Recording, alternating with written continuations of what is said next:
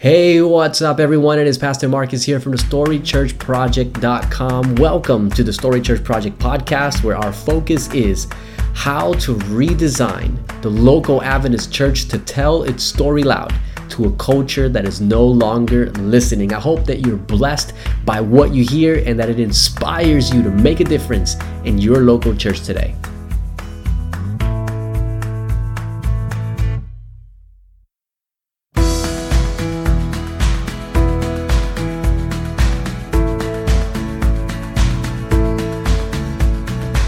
Hey, what's up, everybody? It's Marcus here, and I want to welcome you back to another episode of the Story Church Project podcast. I want to start today by letting you guys know that I have done exactly as I said I would do.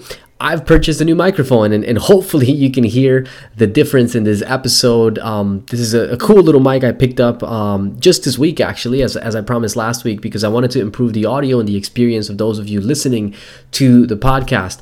So I picked it up, and it was a good price. It wasn't too cheap, wasn't too expensive, and had some good reviews. And so here we are, guys. Hopefully this will make it a much more enjoyable experience for those of you who have been messaging me saying you're really enjoying the podcast, but we're a bit distracted by the audio problems that the other microphone presented. So anyways, here we are.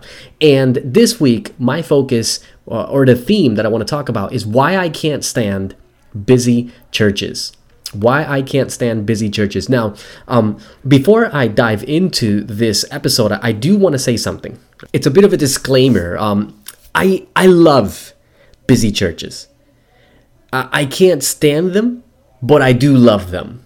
And I love them because really the truth is that busy churches, at least all the ones I've been to, they're doing their best to do what God has called them to do. And honestly, and I say this in humility, that's a ton more than can be said for many local SDA churches that are either just doing the absolute bare minimum just to keep the doors open or are not doing anything meaningful at all. So look, I love busy churches, all right? So if you attend a busy church and you're listening to this, if you're a leader at a busy church and you're listening to this, my hat off to you. Love what you are doing. Now, of course, that leads to the question, if I love busy churches, why is it that I also can't stand them?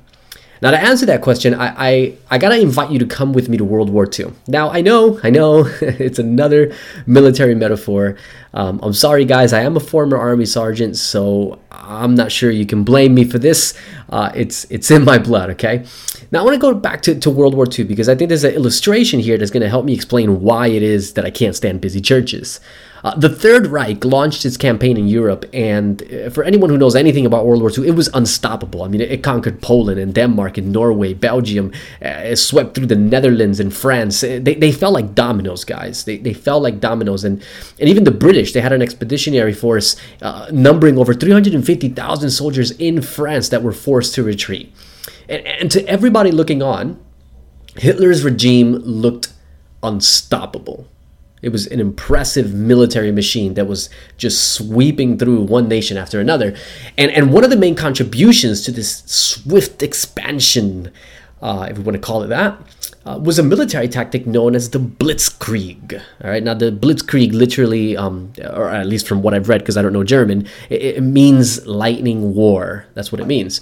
And here's the thing, guys. I'm not a historian or anything like that. I'm not gonna go through some deep historical analysis of this stuff. I just want to look at something really brief and really basic here.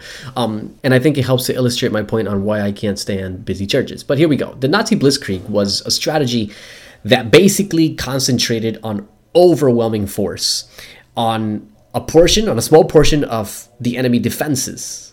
And the goal was to smash through the line with shock and awe. Think of like a football blitz, if you watch football. Very similar. And so the goal was to smash through the enemy line, pour in behind the line before the defense had a chance to recover. That was the point. It was a hard and fast strategy that was supposed to leave the enemy thinking, man, what in the world just happened?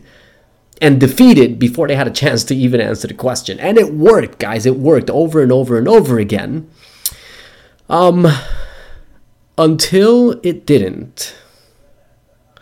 See, as the Third Reich expanded into the east, they hit Russia hard. The Blitzkrieg hadn't failed them yet, so, let's do it again, sort of thing.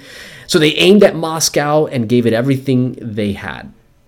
But this time, the Blitzkrieg proved to be fatal. Now, there's a lot of complexity surrounding why the Blitzkrieg failed in Russia, and I am not going to pretend to, like I said, have an in-depth analysis of this, but the campaign in Russia, it started with victories, but it ground to a halt, and it was eventually repelled. And historians often look at the struggle in Russia and they agree, look, this is the moment where World War II turned around. This is where the tables were turned. So the Wehrmacht was pushed back to Berlin, and shortly after, Germany surrendered. Now, what does that have to do with why I can't stand busy churches? All right. You're probably sitting there listening and asking that question. Marcus, get to the point. Well, look, take it easy, all right? I'm getting to that. First, I want to explain why the notorious Blitzkrieg failed in Russia, and I am so glad it did. But let's take a look at it, because I think there's some good lessons here. Like I said, there's a lot of variables involved, so I'm just going to highlight two. All right, I'm just going to highlight two. I'm not a historian, and I have a lot of other things to do, so that's all I'm focusing on. Number one, poor intelligence.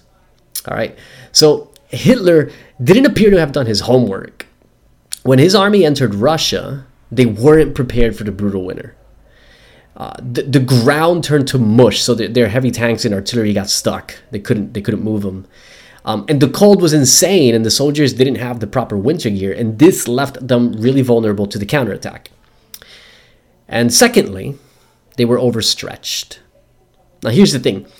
Because the Blitzkrieg is such a fast movement, the force that is launching this attack is formed like a column, with tanks at the head and the infantry following on foot. So the tanks start the attack, and then they're followed by the infantry and the artillery. And in Russia, the columns were stretched so thin that it prevented supplies from getting to the front quickly. And once again, just a small variable in a much more complicated situation, but once again, this left the German army vulnerable to attack. All right, enough of the history lesson. Let me explain to you now why this illustrates why I can't stand busy churches. Number one, busy churches have poor intelligence. What do I mean by that? Well, like the Wehrmacht, busy churches tend to be too busy. This is my experience. I mean, maybe some of you go to busy churches that don't have this scenario, so hey, that's cool. But it's my experience from the many busy churches I've been to. They're too busy to actually know what's going on in the battlefield. They have ministry here, ministry there, ministry everywhere, and their pastors and elders are bombarded with the incredible amount of admin it takes to keep this monster going. And their members are racing for openings in the calendar, and people in general are so beat that they don't have time to be students of the culture. There's too much fast going on and not enough slow. So they don't have time to be students of the culture. And as a result, their ministries get stuck in this mire of irrelevance. And their members become ill-equipped to handle changes in the culture, which are happening almost on a daily basis. And number two, busy churches are also overstretched. Like the Blitzkrieg column, busy churches, their resources, their time, their finances, their pastors, their volunteers, they're barely able to keep the machine going. And this leads to clergy burnout. It leads to the same people doing the same thing year after year, so their creativity starts to dwindle. It leads to a lack of cohesive ministry efforts. Everybody's just sort of doing their own thing. There's no united vision, no united mission. It's too difficult to sort of get everyone together because there's too much going on. And in worst cases, it leads to division, because then ministries start fighting over the limited resources and time and volunteers and pastoral attention. So here's why I can't stand busy churches. I love them because they're busy and they're trying, but I can't stand them because I've been to quite a few in my days, and what I found is that they often give the false impression of success. Everyone seems to think the church is on fire because it's occupied. But here's what I've discovered. The problem is in a lot of these churches, again, maybe you go to one that's different, but this is my experience. You run around all year like a chicken without a head, just here, there, and everywhere. And then you get to the end of the year and you sit back and you're like, what have we actually accomplished? And you got nothing.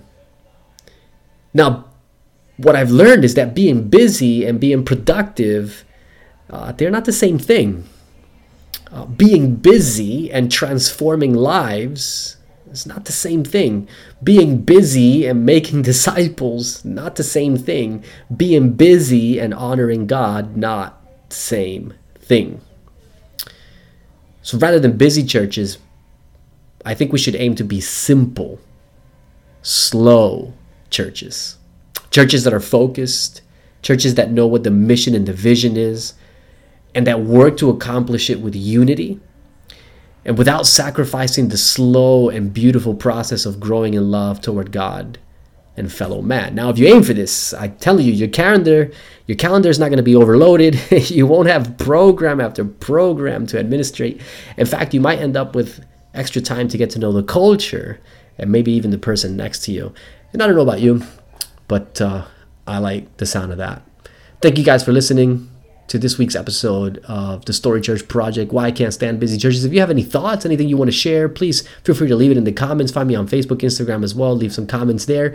And I look forward to hanging out with you guys next week for our next interview. Who is it going to be? I got a mystery guest for you guys that I'm going to be interviewing next week, and I'm super duper excited about this mystery guest, and I know you guys are going to be as well.